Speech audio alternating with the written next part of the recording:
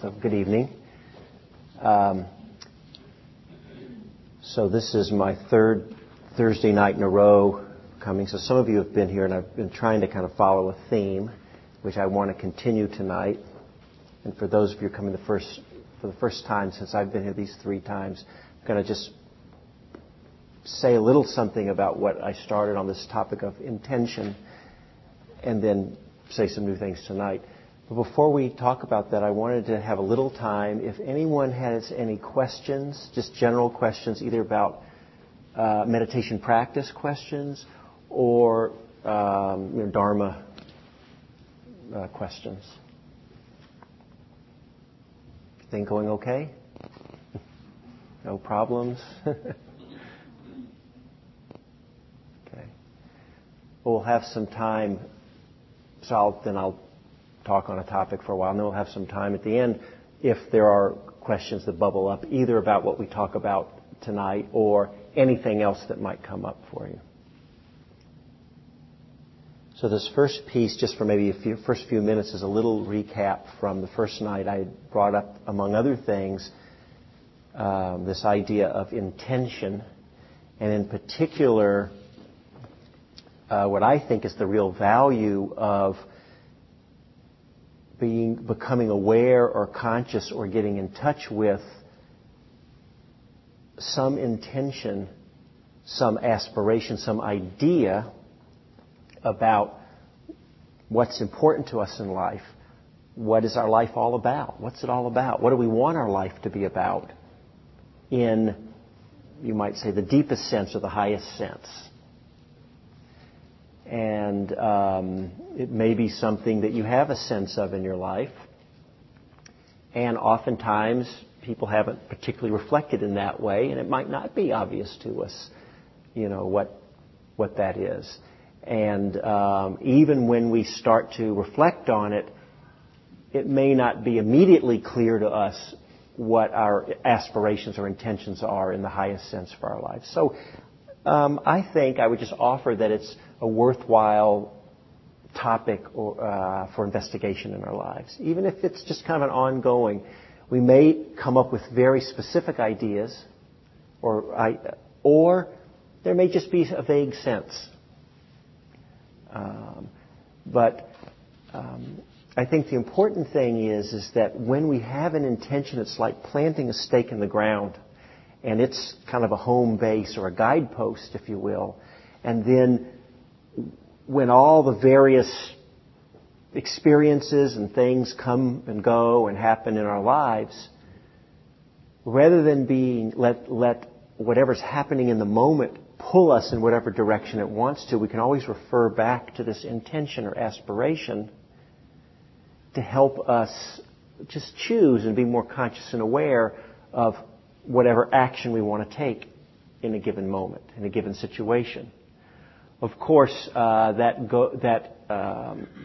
depends upon being mindful and aware, if you will, kind of awake in the moment in order to make a choice and to reflect back on our intention, right? And we often talk about this idea of how many of us, most of us, or I'll take a risk and say all of us, at least a certain amount of the time live on automatic pilot, the term I often use, meaning we're just caught up in things. We're lost in things, how most of us tend to live, probably most of the time. And the shift that happens when we kind of become more awake in a given moment, or more mindful or more aware of what's happening, we're still having our experience, but we're not just caught in it. And in those times of being more awake, if you will, or mindful, or more present, might be a way to say it, we can start to have some freedom and choice. So we don't worry about the times when we're lost in it, because you can't do anything about that, right? That's what we were talking about 2 weeks ago, right? You don't even know you're gone, right? So when you wake up and realize, oh, yeah, this is what's happening, that we start to have some choice. I was thinking of it just recently. Some of you know this, I have a new baby. He's 8 weeks old now at home. And so we're somewhat sleep deprived, although we're doing okay. He's actually doing pretty good. He's started sleeping 7 hours now, 2 nights in a row. As far as I'm concerned, 2 nights in a row, that's a pattern. So I'm expecting that every night from now on. Of course, he doesn't listen to a word I say. He just goes ahead and does whatever he wants. It's actually been a great Dharma teaching. I might come back to that later, right? He's just going along being a baby, and it's 3 a.m., and I'm frustrated because I want sleep. And you know what? He's a great kid, but he's just doing his own thing. Won't listen to me. I want him to go to sleep. He's awake. I suffer. Everything's fine. I just think I'm supposed to be asleep rather than awake. If I just be awake, be this, it's not a problem, right? It's just classic Dharma teaching. So it's really, he's really teaching me. So being a little sleep deprived, the last few days he got his first cold. And he's doing okay, but he's extra fussy, and it's just, any of you have kids know how it can be. So my wife and I are both a little cranky. So, and she's a long-time Dharma practitioner too, and actually a really good teacher for me, and we both do pretty good. But sometimes it'll be, something will happen, and it goes both ways. We're both equally culpable here, but, maybe I said I'm going to clean up the whatever, and I got sidetracked on whatever. I just went and spaced out or laid down for a while or whatever, and then she's cranky. Richard, you said you're going to whatever, and she's kind of snapping at me a little. And then maybe I'm like, well, you don't have to be snappy, and I'm snapping back a little bit. We're kind of doing that. And then we don't get lost too deeply in it. We're actually mostly doing okay, but it's been coming up a little bit this last couple of days. So we've been talking about it. So, wow, this is really happening. And what I noticed is, we both were talking about this, there's some times when you kind of get reactive. Okay, that's what happens. But there's some times, and I know I was telling what happened with me, and she was saying with her also, where she was a little cranky, kind of snapped at me a little bit, and rather than be reactive, and I'm not making any big claims for myself here, what I'm about to say. I have my times. I get caught in things. I'm not saying I don't. But I noticed there's times when, rather than being, she shouldn't be snapping at me, and I don't deserve that, and I'm kind of cranky back. I might, same situation happens, everything's the same, but my state of my awareness is different, and I just know what's happening in the moment. Oh, she's feeling upset now, without being reactive, just to know, yes, she's angry because whatever, I didn't finish the dishes or something. Wow, yeah, she's tired, and I can understand how she's cranky a little bit. I'm noticing I'm cranky too. It's a whole different thing when you just bring that awareness to what's happening. And it doesn't mean I have to not be a human being, never feel cranky or irritable, right? We're human beings. Sometimes this stuff happens. You read back in the suttas, in the Pali Suttas, now who knows what the Buddha's state of mind was? But just the words, he's laying into people. He's calling people names and, not that bad. It'll be like, oh, foolish man. It's in formalized language. So that's not that bad of a thing to say rather than, whatever we might say in our minds to people. But, and he seems irritable. He seems angry. Who knows? These stories get passed down. What was really going on, or if he was just being that way in order to teach, or maybe he was just kind of angry, I don't know. So we're human beings. These things happen. I personally don't know anyone that stopped being a human being, no matter how much I respect them and how much they've practiced. So there's a real shift when we start being awake versus when we're lost in things. And it goes back to our intention. I want to say two things about intention, how it can really serve us, but also what I think is a potential trap to be aware of around intention. My wife had set an intention to have an unmedicated natural vaginal birth. She ended up having a cesarean section.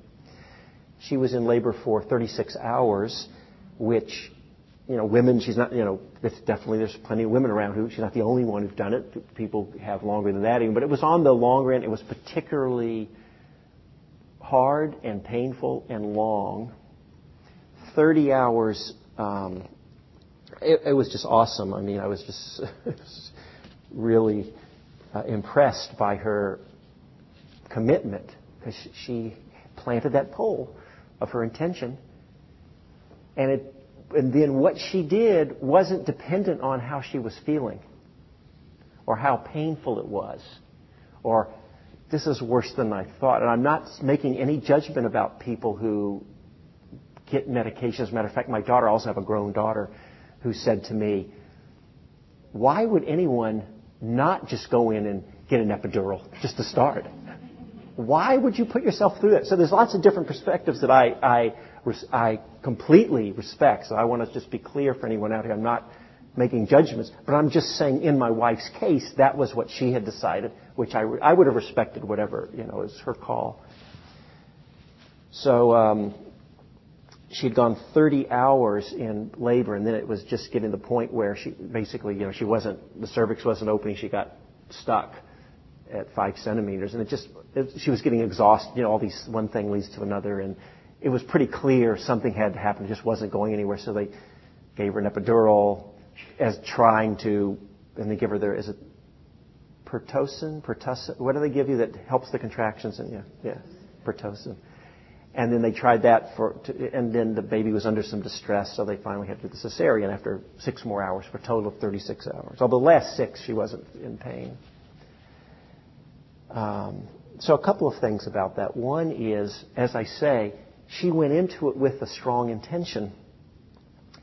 And it was really just impressive to watch her. She's a long-time meditator.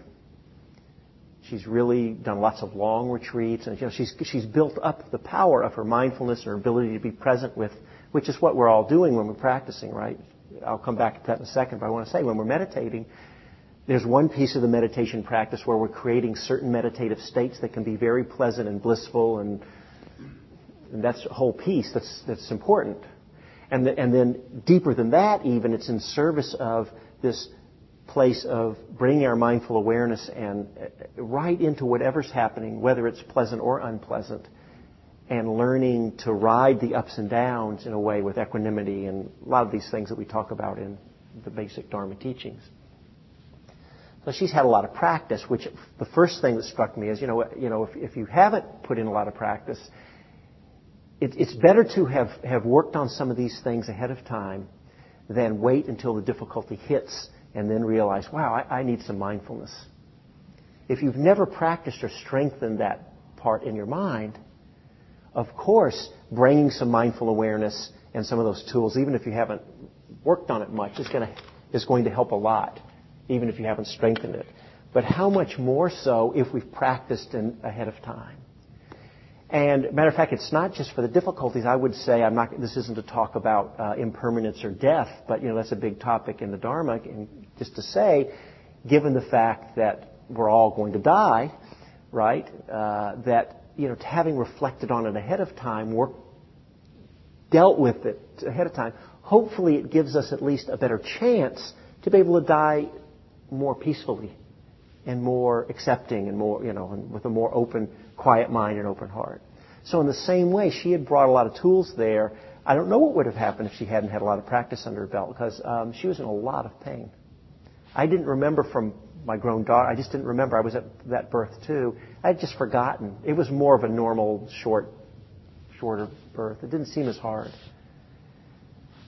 So whatever happened, she just went right into it, not even trying to distract herself, taking her awareness, and she would just bring her awareness right into the pain. So it was pretty awesome to be there with her. The power of her intention. What I also noticed, just as an aside here, is that how difficult it was for me to be present with her suffering. She's really going into it. And I really,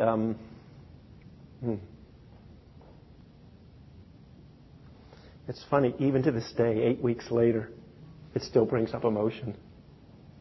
of how hard it was for me. I thought it had been kind of washed out, but obviously not. There's still some there. It was very painful. Right? You can see, just even I'm starting to talk about it a little, I didn't expect that to happen. And actually, I remember a few times, I was really falling apart myself. I've been meditating 37 years. I'm a Dharma teacher. Hadn't slept for 2 days. That's my excuse, right? I hadn't slept for 2 days. But really, didn't sleep for 2 days, and it got to the end. I was just kind of falling apart. And I got to notice, it's a lot easier for me to be with my own suffering. And when your loved one's really in it, not always so easy to have the equanimity. So that was a place, kind of an edge for me, that I was working an edge. Right? We all have our places where we work our edge. It's easy when we're not near the edges. But when we get up to the edge, or if it takes us over our edge, that's a little different ballgame. I was, anyway. So that was just another piece, talk about being present with things. Sometimes it's a good idea to be able to be present with things. We can't, really. The nurses were really great. I was over-sobbing. I was trying to be keeping it together for my wife, and then I'd go over to and I'd just fall apart. Later, my wife said, "I totally knew what was happening over there." It would have been better if you could have just been genuine and fall apart, and maybe you could have dealt with it better. So I wasn't fooling anybody. So anyway, that's one piece about the intention where I think there's the power of it for it to guide us. And so how can we then in all of our lives, when we get clear, so first again, being clear about our intention, and then being awake enough when we can remember to recall that attention as a guide. And I think I may have shared here, I've been using the story a lot lately in Dharma Talk, so it may be a repeat from 2 weeks ago, about a perfect example for me is that I have an aspiration or an intention to live in a way where my heart's never closed to any living beings. And that's a sincere intention, aspiration. Did I tell about working with President Bush and how hard that is for me? Again, it's not about whether your politics, if you've got conservative politics, that's not my point. But just to say that happens to be a difficult one for me. And so I can get all caught up in, that President Bush and kind of go off on it. Or I can remember my intention, that pole I'd planted. Oh, wait a minute. And this is where it's not easy. Oh, yeah, what's my aspiration? What's my intention? And then let that guide me, especially when the real powerful energies are there, strong forces in the mind. We need to have that as a guidepost for us to go back to, and then to inform, well, what am I going to do?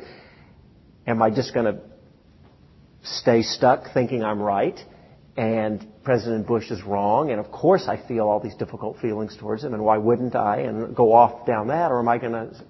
And I don't have to throw that away, by the way. I don't have to lose that or stop trying to make a change or standing up for what I think is right and wrong. I'm not saying that. But in my heart, I also, right along with that, have an aspiration to live in a way where I don't shut any beings out. Okay, let's see. Bush, is he? Okay, being. Oh, it includes him too. Then I have to make some choices. And so we get to see, again, when we hit our edge, what are we going to do then? It's easy to sit and we close our eyes and we'll send metta, loving kindness to all beings.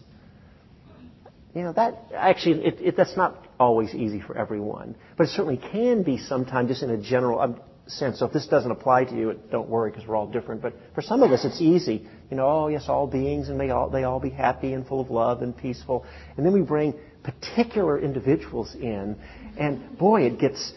And all of a sudden, you can start thinking of a lot of ones that, well, my heart's really not open. Somebody in your family, or a coworker, or a neighbor, or the person who cut you off in traffic, and then flipped you off after they cut you off. Right? It doesn't take much, and the heart kind of, it's a good thing they don't let us carry automatic weapons in our cars. Right? It doesn't take much. I remember I used to. When I lived in Santa Cruz for many years, and for many years I worked in Silicon Valley, and I commuted over the hill from Santa Cruz, and I was going through a period where I was chanting the Metta Sutta. It's a discourse on loving kindness. She's laughing. You probably heard that. Yeah, you've heard my story. I've told it, but I'll tell it again. So I'm chanting, and this, I'm sitting there chanting, may all be, and there's this whole piece in it. No matter what kind of beings there are, whether they're friendly or unfriendly or hostile, or the mighty, the lowly, you go through this whole list. May they all be happy. And I'm going through this whole list, and this guy just zooms up on my tail. I'm in the right-hand lane, too. I mean, just right up on me, going over the hill, commuting in his sports car. So I already had a judgment about this guy. And then he zoomed up around me and kind of, and flipped me off. And then he paused there for a minute and then zoomed around and kept going. So he's giving me attitude. And I remember what happened in my mind was, I'm thinking, literally, this is the word. I was a little embarrassed about this, but I've told the story so much that it's already out there. I think I'm even on the audio Dharma with this. Maybe this one will be on there too, where in my mind I'm going, may all beings be happy, may all beings be asshole. That's what my mind did. And then right back to, may all beings be. And about 15 or 20 seconds later, I kind of woke up and said, wait a minute, what just happened? I just got caught. It just happened. It was an interesting place to see. At least I saw it. Oh, yeah. Boy, that's...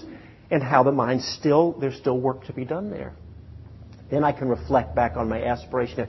Even in those times when it's really difficult, and it's easy to have a mind of hate, or I'm using the word hate kind of generically, of ill will. So that's when, for all of us, in any aspect of our lives, it can be useful to use that intention. But I also noticed with my wife where she got into trouble was, I guess, when a clinging came in, because when the time came when, the real intention for the vaginal natural birth, and even for the cesarean, just getting the epidural, she really had to go through it was obvious that that's just what had to happen. Right? They weren't pushing it on us. I mean, it was just pretty clear. She had to really go through a letting go, and there's a lot of clinging around it. Even after she did it, still her mind I'm not judging her for it. I'm just saying that's what was going on. I can understand it. It was a hard letting go for her. But it really created a lot of suffering. And then when it was, they had the fetal monitor at that point, and it was obvious that the baby, it wasn't going to die, but it needed to come on out. It was medically, she was having a cesarean. That was just what was happening. And it was really what was needed. And she had reflected on this a lot, about, okay, you set your intention, and the important thing is you have a healthy child, and the mother's healthy, and you go with what you get, right? And you got to learn how to let go, and even though I want this, I got to, in the end, that's all that matters. But when the actual time came, that was easier said than done. And so it was quite difficult for her to let go. And actually, she needed once it became obvious she needed a cesarean, and there wasn't a rush. I don't think they had to get the baby out that moment, or I'm sure they would have. It took about half an hour just to cry and process and still, I think, for several weeks after the baby came, of talking to her friends and having to go through the story and what happened and just process it, and all of this kind of stuff. So I'm not saying that we can always, so looking back in my life and maybe for all of our lives, that it's always easy to let go. I could say, I didn't say this, I never would say this, but just to make the point, you could say to her, well, you're reflecting even ahead of time. This is what happens. And so you're creating suffering for yourself. You need to let go. Right? Stop clinging. That actually is true. That's what's creating suffering for her. But that's not really going to help the situation, to say the least. It would actually, of course, make it worse if I were to do that. But there are many times for all of us where in many aspects of our lives, even when we realize that what's needed is some letting go around something, it doesn't mean we're always ready to do it, right? And Ajahn Chah used this example of sometime, when you're holding a hot coal and you feel it burning, usually, nobody has to tell you, drop it. As soon as it touches your skin, it's just automatic reaction. You drop it, you let go. But there are other sufferings we have in our lives when, in a sense, we're holding the hot coal of whatever this thing is. It's burning us. And we need to let it go. You know, when it's 3 a.m. and the baby has me up, as it's my turn, and a sweet kid too, right? And so I'm obviously not dumping this outwardly on him, but inside I'm just about to pop. You know? Well, what's needed is to be awake at 3 in the morning and be here and let it be this. I know that up here. I know it from the neck up. But from the neck down, I don't know it. I mean, now I do. I've learned. But first few weeks, I had to suffer to kind of really get it. Oh. So sometimes it's got to burn us a little bit. I happen to be, I think, a tough case. Sometimes it has to whack me over the head a few times. And then finally, oh, right, even this, I have to let go.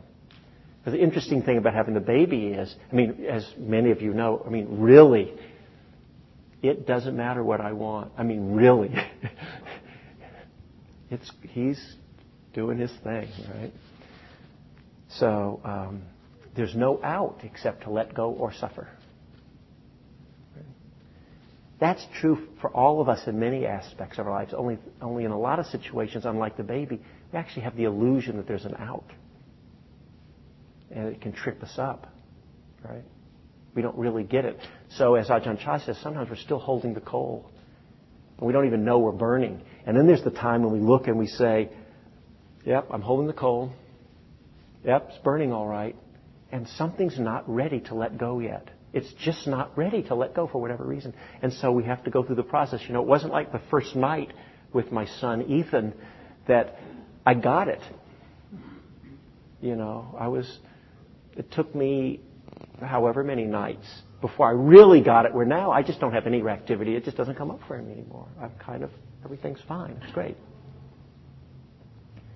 So going back to our intention, that's a way where we can end up suffering also, because we think sometimes, I've got this intention, and because of that, we can bring in this judging mind that can feel like I should, this should word can come in. I should be whatever. And we start to cling when actually what's going on is something else. So the important thing is, even around what we might have as a very wholesome and positive, beautiful intention. And then there's something else going on with this. That's not what's happening, right? You know, my intention, my aspiration is to not shed any beings out of my heart. And it's President Bush, or it's the guy and the aggressive driver in the car. And something else is actually happening. The starting point is connecting in a knowing way with what's actually going on. What's actually going on is a contracted mind, a constricted mind, a suffering mind, a hateful mind, whatever, in that example. There's no should, because if I get in a should, I've already set up this kind of dichotomy or set up a suffering, right? I'm kind of judging her in a way, and I set up a stress. Instead, by being awake to what's happening, there's no should. It's not like I should not have a hateful mind. It's just what's arising. Then I can just, in a wholesome way, remember my intention and move forward, not out of aversion to what's actually going on in myself. That's the key point, right? Knowing when, not that we let go of our intention, but we hold it, I guess, with right view. And by that I mean, you know, we also bring awareness and the wisdom of that I think is kind of the art that we're learning of coming to know ourselves, right? Because one of the things that I found is, again, I don't know that we all get it perfectly, but we can really come to a place of, there's this idea of self-acceptance, which is also this tricky word where it can be taken to mean, well, this is just who I am and what I am. And so you all have to accept it, and I'm going to have to accept it, and I don't need to change or move in another direction or do anything because this is how I am. So that would be one kind of self-acceptance, but I think it would be maybe not the most useful way to hold that. There's another kind of self-acceptance that knows where we've planted our pole, our intention, our aspiration, where we're trying to head. Hopefully, I'm assuming for the people who come to a group like this, among other things, it would be to deepen and grow in what I call wholesome or dharma qualities of wisdom, of kindness, of love, of compassion, of awakeness, of enlightenment, of all these great, of wonderful, wholesome qualities. So we don't lose sight of that, but we always start, it's such a cliche, starting back with where we are. So that's I guess self-acceptance is just the place that acknowledges, this is what's actually going on right now. Wow, there's still a reactive mind. Wow, you know what, there's a cranky mind coming up now. Or whatever. When we can see that clearly in a non-reactive way, then we're free to then move forward. When we're reactive, we're either going to cling to it or push it away, or we just create a whole nother whole level of stress or suffering on top of the suffering that's inherent in a mind like that. So I just think it's important that just to know that the intention can serve us, and we want to have it. We also have to know we don't want to set up a clinging.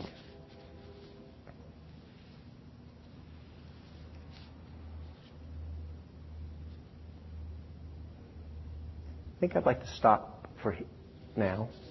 I have other things I can say if no one else has anything, but I'd like to open it up now. If anybody wants to add anything, questions are fine, but if you have any comments also. Yes, ma'am. Oh, just one moment. I think they want to bring the microphone.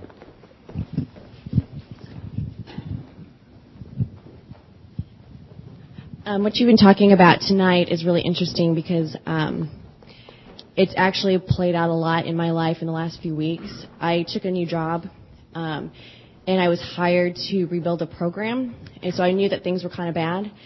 But it wasn't until I got a couple months into it I realized it was really, really bad. And my coworkers were very unhappy, and so I kind of got all swirled up in all the unhappiness and the misery and being reactive, like you were saying. And at one point, I just kind of was like, I can't do this anymore. I was working 12 hours a day, working weekends. I can't do this.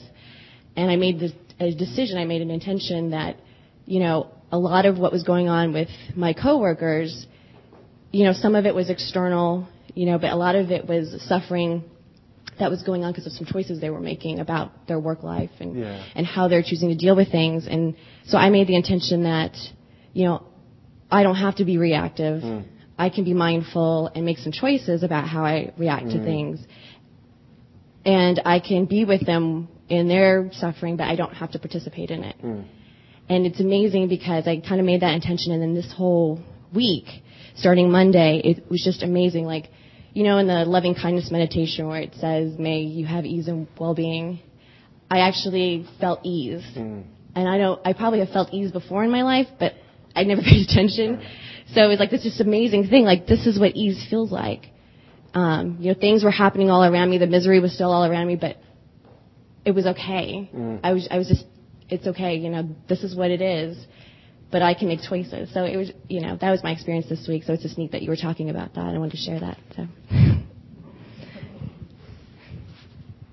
You're pointing to, that's the whole Dharma, that's what you're talking about right there. And you're really pointing to what we often talk about is two different kinds of inner peace.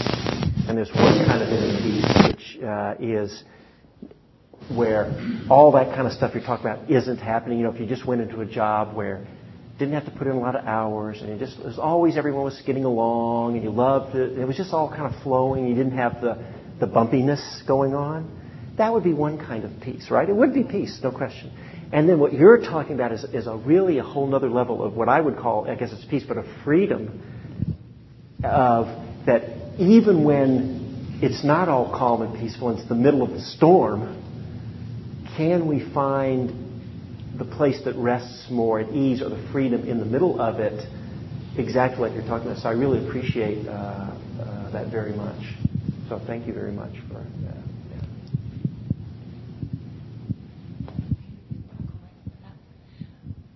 That just reminds me of I think it's the deity Shiva, where sitting and she's sitting, and there's all sorts of, you always see her with all sorts of him with all sorts of chaos going on around, but the deity is always at peace.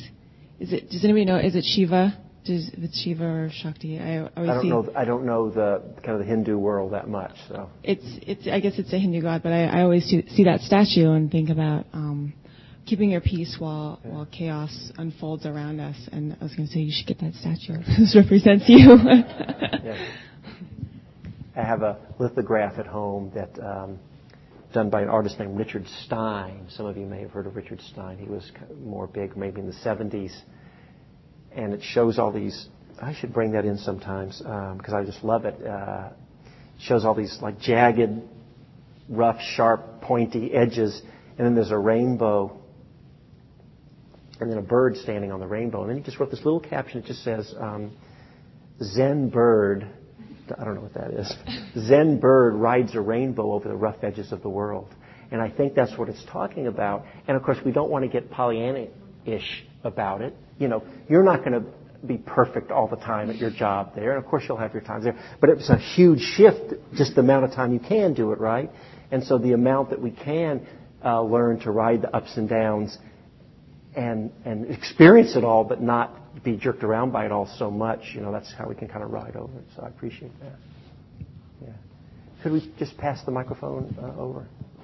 First of all, I'm very honored, Richard, for your humility in being real. It's very touching.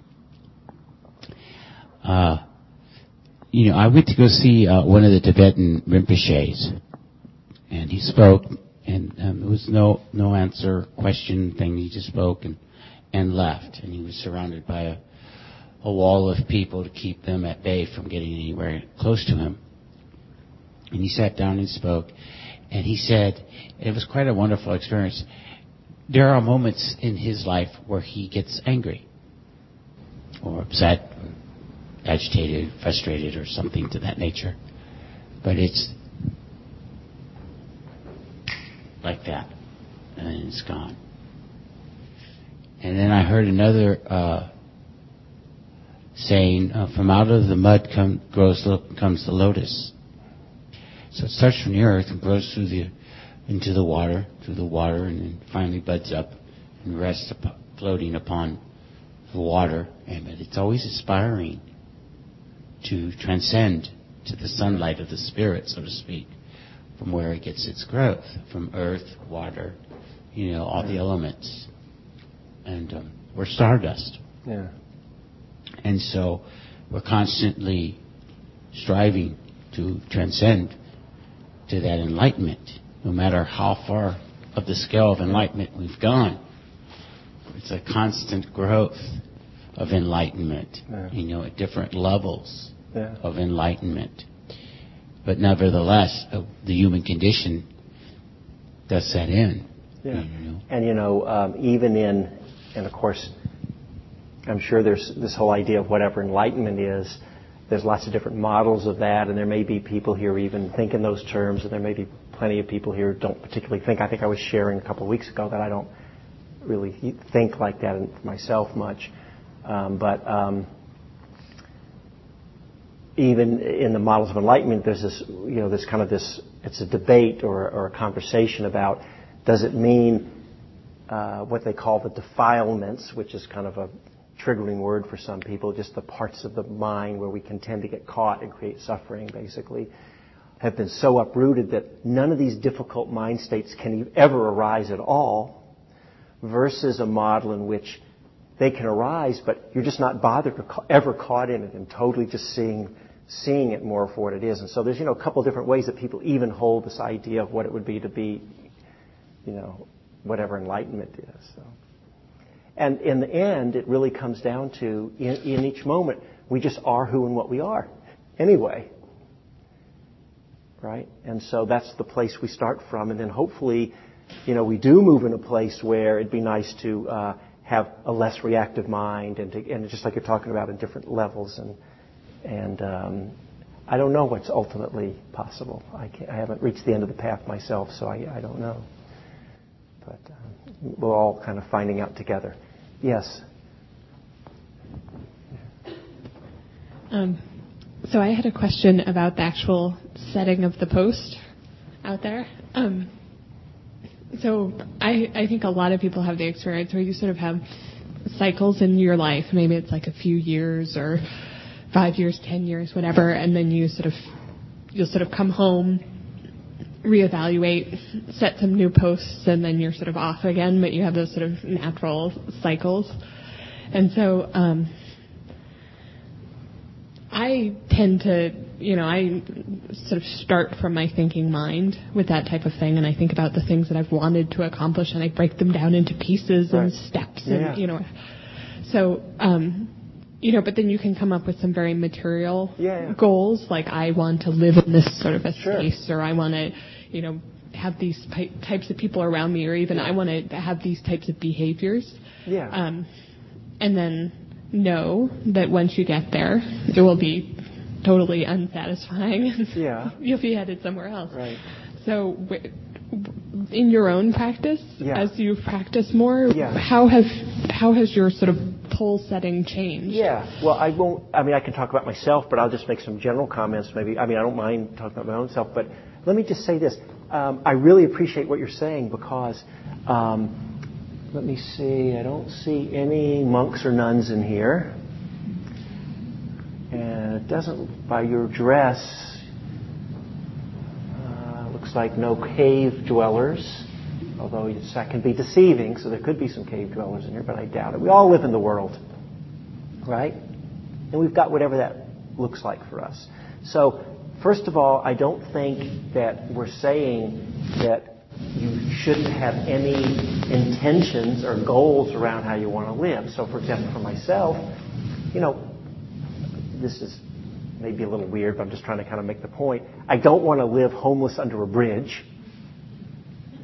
And I'm not that materialistic of a person, so I don't need a gigantic house. If any of you live in a gigantic house, that's fine. I'm not commenting on that. But I'm just saying, for me, I don't, I'm simple, but, I do have a preference there. So I think it's fine to look at how we're living in the world and make sure you're taking care of yourself and that's just part of being a human being, and we're in our society and all that. So I'm not saying you have to throw that away. All I'm suggesting is that we just want to be aware on whatever choices we're making, whatever we're going after in our lives, whatever our goal or our intention or our long-term vision is, that we get as clear as we can be about what the potential payoff is and what any inherent limitations are. So, for example, if you think, I want to have this kind of house, right? Okay? So, if you get that kind of house, there will be some certain payoffs that you will get from it, right?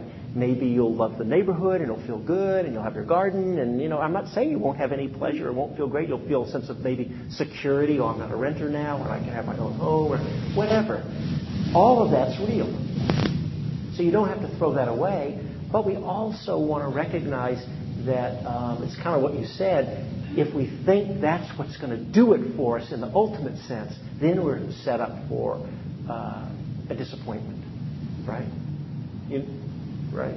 So we just want to be aware of what the limitations of things. And so the whole Dharma is saying that the way most of us as human beings tend to live our lives, and I don't think the Buddha was being judgmental towards us about this. I think he was just pointing out this is how it is for human beings.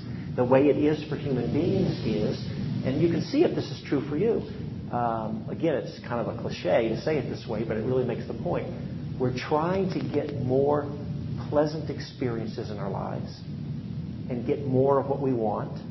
And we're trying to have less unpleasant experiences and have less of what we don't want in our lives, right? There's nobody here trying to have more of what they don't want and less of what you want in life, whatever that is for you, right? It's silly to say it. It's so obvious, right? So most of us as human beings, we spend our whole, once again, it's not a judgment. It's just kind of pointing out to all living beings sort of shrink away from unpleasant stimuli and go to, if you take a bacteria and put the kind of food they like, it would go to those nutrients. And if, say, if they didn't like light, it would kind of move away to the dark, right? It's just part of being a living being. So it's built very deeply into us to do that. So, but we want to start to wake up to those patterns, because if that's what's driving everything we're doing and we're not aware of it, we'll spend our whole lives trying to set up circumstances in a certain way and avoiding other circumstances, right? Whether it's conscious by actually having our lists and our goals, or just unconsciously going about our day, we're still kind of operating in that way. So that's all right. But the problem is if all of our happiness is put into that alone, I think it's a setup for disappointment. Because as you say, you can get all the things off on your list, and maybe you'll feel the same way you feel now. Now. It doesn't necessarily bring the happiness or the peace. What the Dharma is saying is, so that's a conventional sense of happiness. And so we want to acknowledge the conventional sense of happiness. Then there's sort of the conditional happiness. Then there's this unconditional happiness. This is more what this woman was sharing earlier about her difficult work situation was a great example about that, where rather than setting up life to look some certain way, we shift our relationship to whatever it is that's actually happening. It's a different kind of way to find our happiness and our peace. So there's these two ways, right? Changing the situation, making it look a certain way, and another way, which is changing our attitude, our relationship with whatever's happening. I think they both have a place. They both. So I don't think it has to be an either or, right? So I remember when I was young, I had a list too. And I actually sat down, I remember I was 18 or 20 or something, and I said, okay, 10 years from now, assuming I'm still alive, I'll be living, life will look a certain way. I'd rather direct it in a conscious way to be a certain way. So what do I want? And I had everything. I wanted to be able to bench press a certain amount. I was a rock climber. I wanted to be able to climb to a certain level. This is the kind of relationship I wanted. I knew how much money I wanted. I knew how much. It was all out there. There was nothing about in here at all, actually, on my list.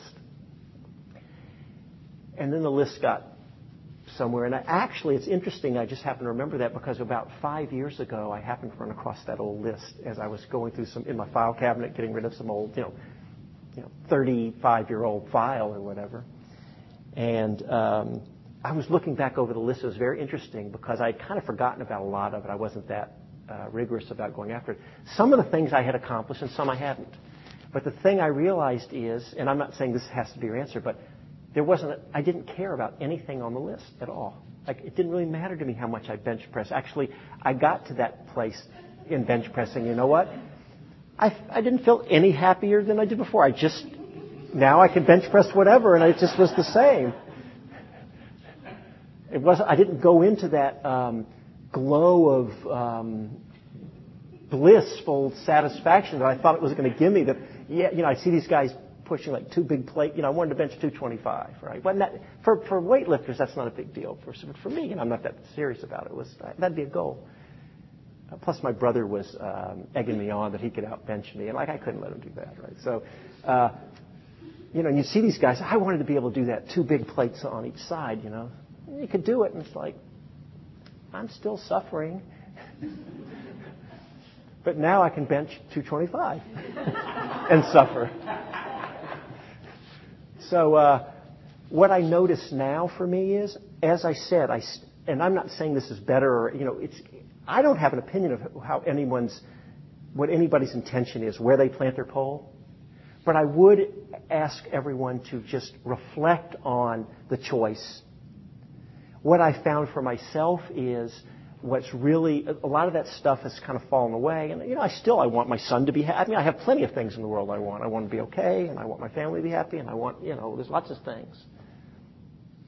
Right? If I did end up under a bridge, I might have a different feeling. I wouldn't be saying, well, I don't care about money that much. It's easy to say that when you're not struggling to pay the bills. I want to acknowledge that too. But in the bigger sense, for me, my list has gotten very simple and very clear, right? It's one of them is about the states of the mind and the heart, really, about living in a way that's as awake as I can be, as free from clinging as I can be, as compassionate and loving as I can be. And that's my new list now for me. So it did shift, I guess, over time. I don't know. I kind of got into a little mini Dharma talk there, I realized. But I don't know. Did I okay? Yeah. All right. All right. Well, thank you all. And we have about 5 minutes to the end. So why don't we just end with a little short loving kindness and dedication of merit meditation. We only have 5 minutes.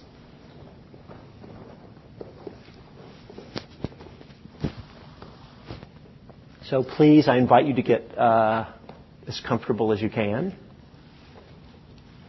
If your body's hurting and if you're able to shift in a way that'll be more comfortable, please do so.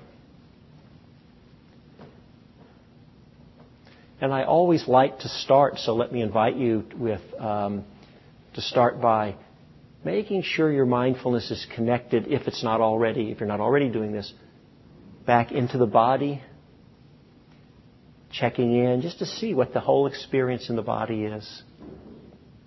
There may be certain experiences that are really popping out to your awareness, like tiredness or achiness, or it may just be a general sense of being in the body.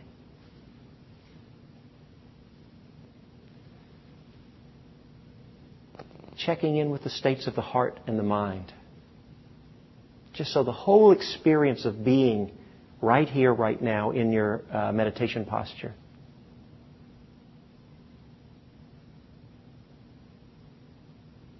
And then also inviting you to notice, in addition to whatever your experience is, how you're relating with whatever your experience is. How you're being with or holding that experience.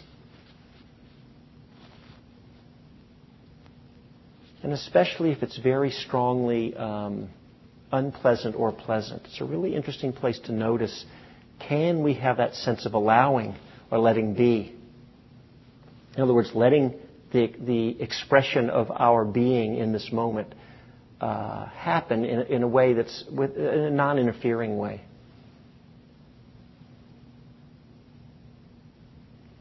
Sometimes that's not so easy to do, in which case, again, it's like the hot coal. We're not able to let go and let be. So we need to have some acceptance for that place in us. Because then that's what's actually happening right in the moment. So that place of self-acceptance or letting yourself be is a great place of kindness, of loving kindness for yourself. So if you'd like, then letting your awareness expand out. If you'd like, you could stay just with yourself. But if you'd like, just expand and include all the other people here in this meditation hall together. All of our fellow practitioners.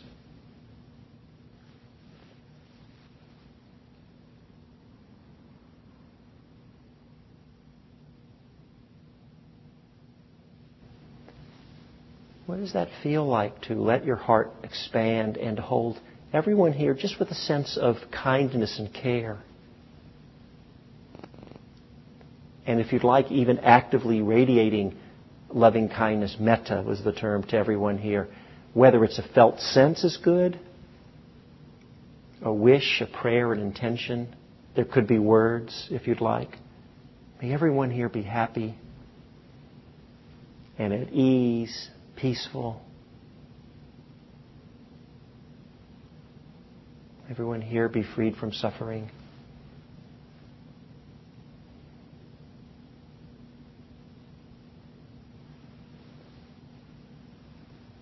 And then you could stay with this group if you'd like, or you might want to allow your awareness to radiate, your metta, your loving kindness, to radiate out even further into the community, really out into the whole world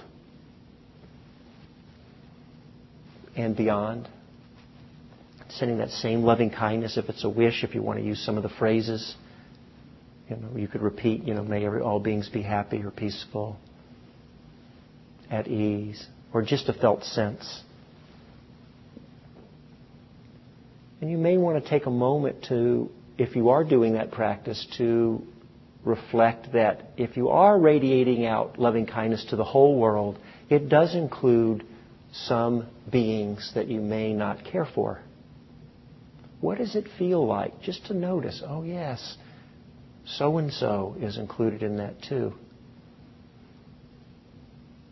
Just to notice how that is for you. Not to do anything now, but just to start to pay attention.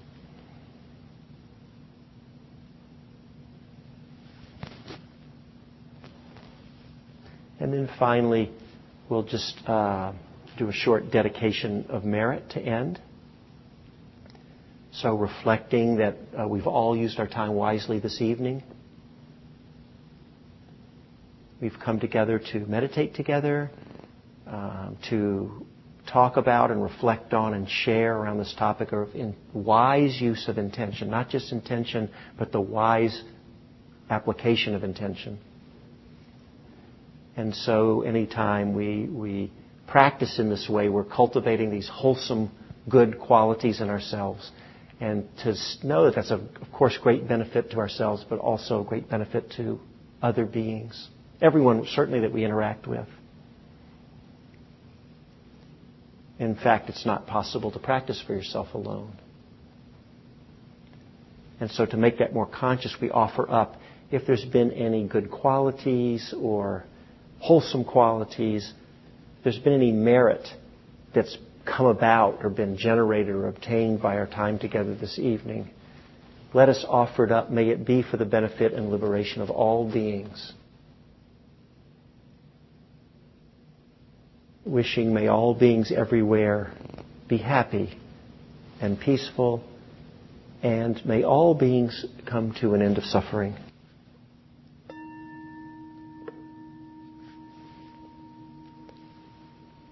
Thank you all very much for your practice this evening.